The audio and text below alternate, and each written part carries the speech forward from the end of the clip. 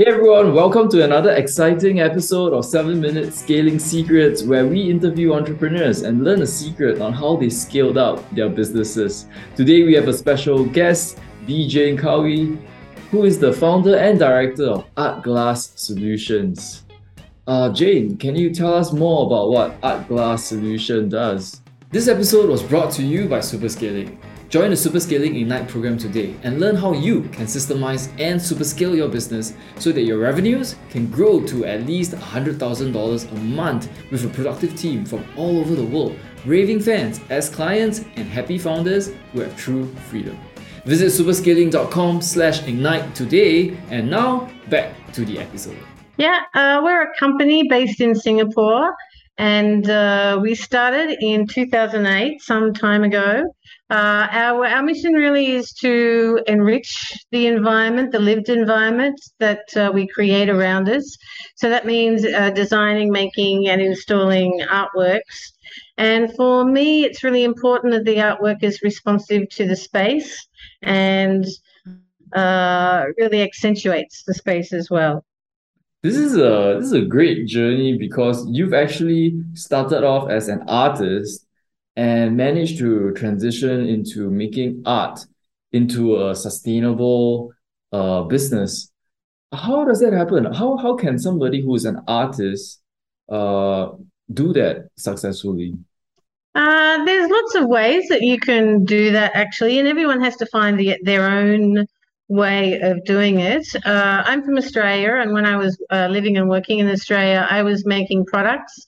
I'm a glass blower by training, and so I would make glass products and design them so that they would be saleable in a specific market, which was the craft market.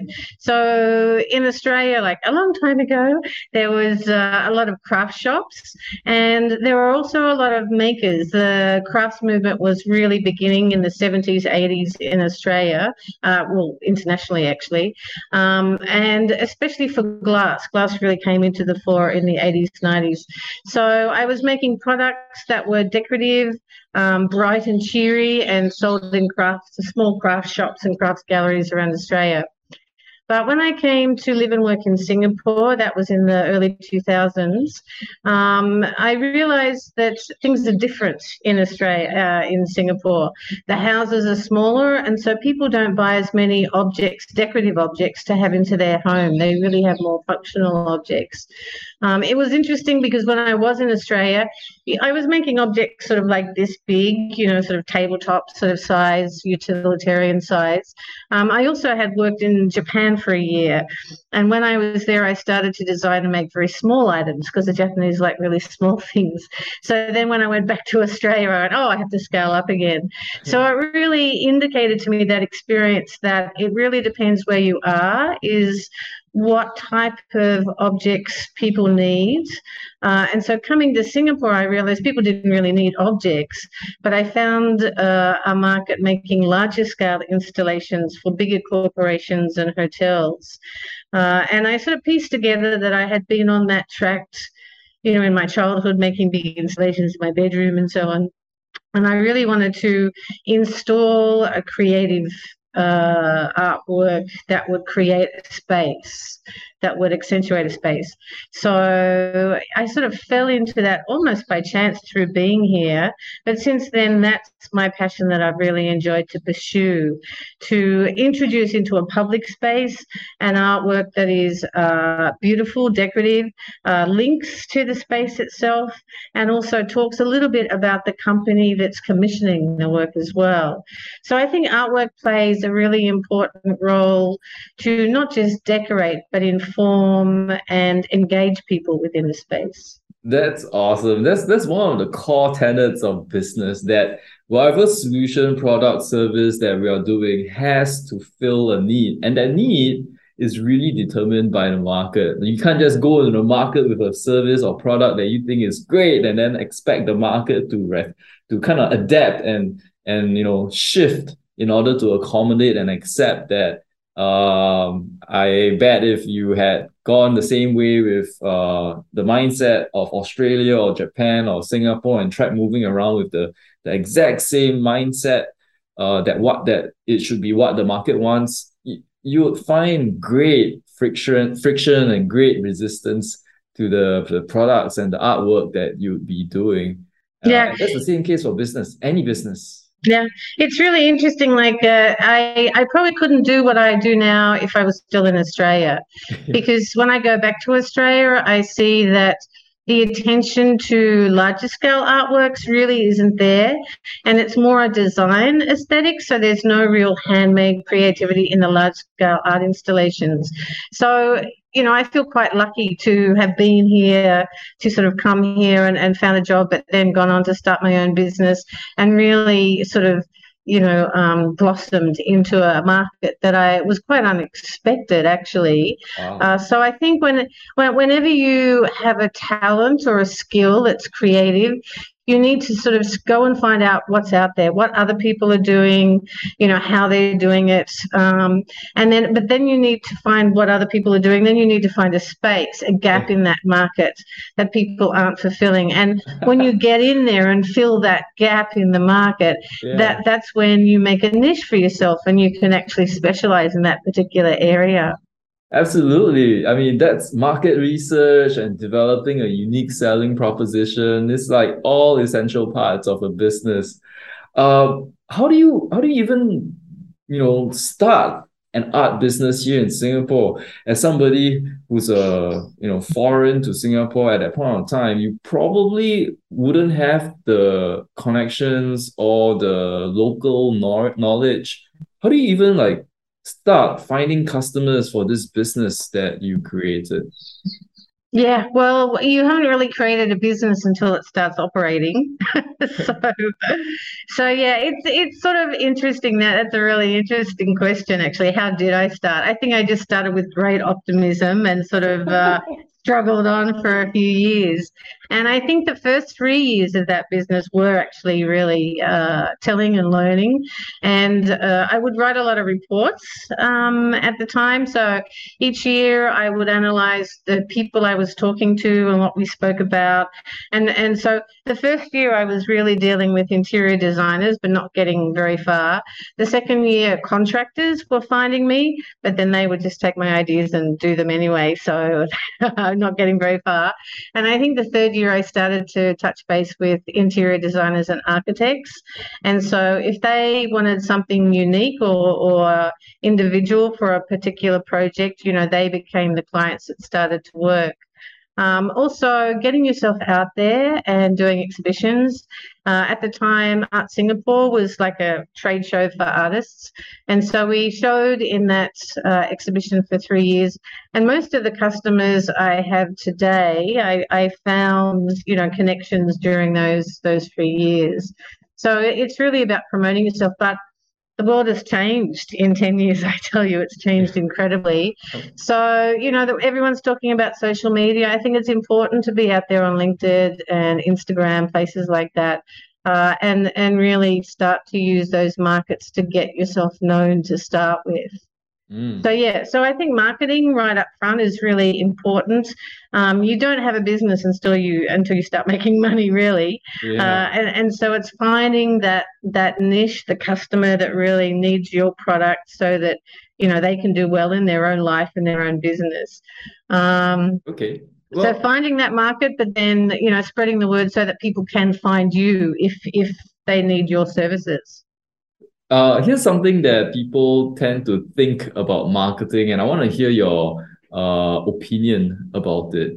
So some people think that marketing is like a bad word to them. They don't like marketing because it feels like they're selling themselves, and it's something that they're uncomfortable with doing. What do you think of that, especially as an artist? Yeah, I think everyone's marketing these days. Like, I hang out on those sort of platforms a bit, but I'm just like, oh, well, everyone stop advertising to me, sort of thing.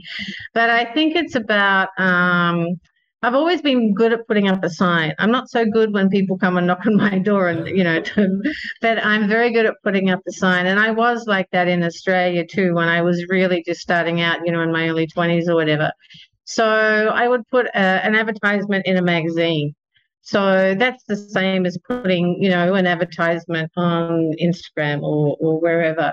So I think it's important that people will know where you are and the service that you're offering. And then in the beginning, you don't know who your customers are. So you've sort of got to spread the net widely so that people, pay interest, and then the people that are really interested will come closer and finally commission you to do something.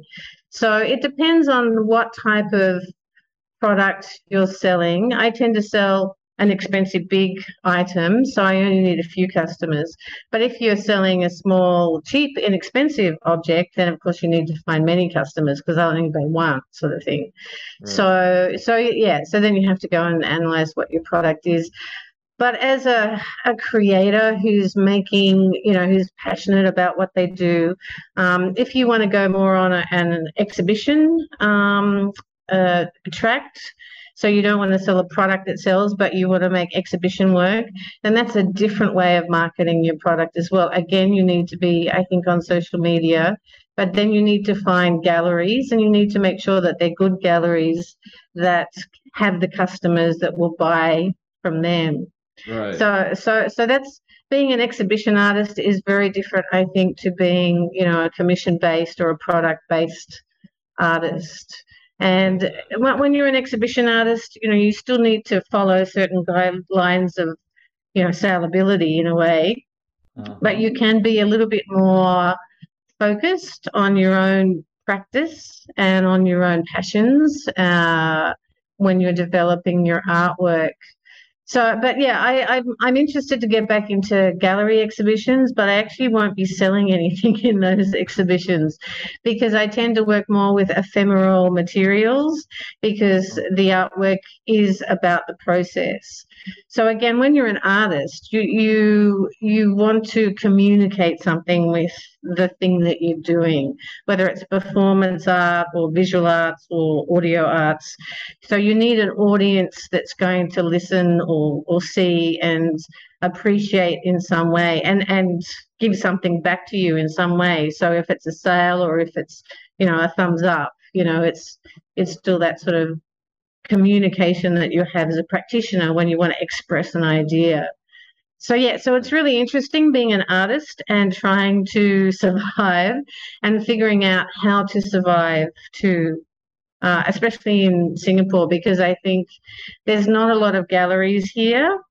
Uh-huh. But the world is really global now, so you can select a gallery in Korea or, Australia and try and establish a relationship with the gallery so that they sell your work, I see. but not necessarily in the country you live. And seeing like there's anywhere that clients can come from, do you have a process to choose clients then, or is it anyone that you'll be able to work with? I don't really choose my customers. I'm actually I put some work in Australia actually in an exhibition there where I had to pay to make the artwork. So that was purely speculative, but it was really great because I could make an artwork that I wanted to make instead of an Right. artwork that a client was wanting to get something made like this sort of thing. And to see if there was interest there in my work. And I found that there was, but the appreciation and who would buy it and where they'd put it was sort of a different. It wasn't sort of totally matching. And then I recently put some work in an exhibition in Belgium to see what's going to happen there as well. Wow. And I mean, even me putting some work in there means that I get to see the exhibition and I look at the work and so I get to see what the market is really. So yeah, when you're figuring out your market, you've got to try a few things that don't make any money, to try and just learn more about what's there. Mm. I mean, when I was younger, I was traveling a lot. I traveled all over the world and worked in different studios and countries. And so I got to see how people were working firsthand. Right. If you have the opportunity to travel to different countries and get a part-time job or just work for free in a studio or something, you can learn so much from that experience to figure out what it is you want to do, but also where you can actually do that. How would you describe the difference in the various countries that you're, having exhibitions in and having clients in? What is it that they are looking for that's different from each other? That's just too much to dive into. But no, they're different culturally, but also the spaces that they have to feel are different. The histories, of the different countries. Like it's been really interesting for me to look at the artwork in the exhibition in Belgium. It's a garden outdoor exhibition, and even the style of the work. I feel Singapore is quite a contemporary country. I think it's more contemporary sometimes than some of the Western countries, Wow. because there's always change and growth, and the architecture is always refreshing. Right. So it's really interesting how modern this country feels. When I go back to Australia, I'm just like, they don't have Wi-Fi here. What the? So yeah, Yeah. so it's really interesting to just see all those different countries and see the different cultures, and even in Belgium too. It's very interesting to see the artworks and just think about the style and the technique and so on. Wow, cool. So at with every episode of this podcast, there are two questions that I ask every podcast guest, and I'll ask them of you as well. The two questions are number one, what is the most important habit to be a successful entrepreneur? Mm. I think it's determination. You Okay. have to be a fighter. I think, especially within the arts industry, you have to keep going and keep doing, keep searching, keep being reflective, to really sort of make it. Because yeah, it's tough, really. To be honest, it's really tough. So to be an entrepreneur and an artist is even tougher, because they say that artists are the most highly trained and the most lowly paid profession. So, so we do train for years and we aren't being paid very much. So you really have to want to do it with a passion to be in the arts. And yeah, again and again, I'll sit down and just go, nah, I really want to make this work. How do I make this work? So you've got to figure out your own style and your own path, basically. Cool. To be determined. I think that's something that's essential in any field, especially if you want to be an entrepreneur. Cool. And the second question, what advice would you give to another business owner? Another business owner or another artist? Another, well, we could have it a bit more specific to maybe a creative and a business owner, somebody that's looking into the art business. Yeah, I think it's figuring out what you do best and then really focus in on that. Of course, if you're starting a business, if you want to employ other people, then it's about having a vision then for the entity that you're going to create. So, yeah, I think it's having a stable end goal that's going to work with the marketing work that you've done, the marketing research, figure out where you want to end up in the future, and then you've got to take the steps to actually to get there. So you got to have passion, but you've also got to be methodical at the same time and do a bit of planning. Oh man, that's so that's literally what most businesses require to have a vision, right? Because if the business owner, no matter what field you're in, whether you're creative or a tech person, you need to make sure that vision is first of all clear to you before you can build a team and tell the team, where this vision, where this path, what the plan is. And that is critical. I think that's one of the more essential things that a business leader, a business owner needs to do in order to really have a business that can be successful. And I Yeah, think yeah. it's even more so in the creative space. Yeah, and I think it's really tough too when you're an artist because really it is two different sides of the brain, I will say. I will sit down and write a business plan, but then I need to be a maker. And they're different parts of the brain. So you really need to figure out how to divide your time, like just focus on the art making or then just focus on the business. So it's sort of divisive. So it's quite challenging, I think, when you're an artist or a creative. Yeah, if you're really passionate and you really have that goal in mind, then, you know, you will split your time and your brain so that you can do both tasks, basically. I think some time for one quick question because I really want to ask you about this process that you go through, this splitting of tasks. It's really tough. Is there a process that you go through or a routine that you take to help you be in the right state for the right kind of tasks that you're working on? Yeah, I don't think I'm really successful at doing that, but at the moment I have different spaces where I work in. So one space is where I'm really creative and doing my own work. The other space is where I'm doing the educational classes. So it's got a different energy. And then another space is more quiet. The desk is here, it's more private. And so that's when I do the thinking and, the paperwork and so on. So yeah, I think different spaces actually assists you to just walk to a place and then you're in a different headspace. So then you can take on a different task. Oh, I love that. People think that space or your environment doesn't matter, but it absolutely does. It helps shape thought. It helps put you in the right kind of mindset. It's amazing, and this is the reason why companies who go on company retreats take it outside of the office, go to a completely different environment because that environment is so crucial to putting your mind and your thoughts in the appropriate situation, in the appropriate like mindset. Yeah. Awesome.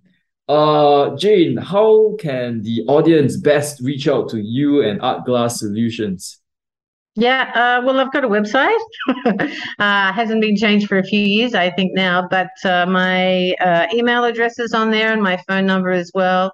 It's pretty interesting now. You can communicate via Instagram and LinkedIn, so many places, but pretty much a phone call or WhatsApp works and email works to Art Glass Solutions.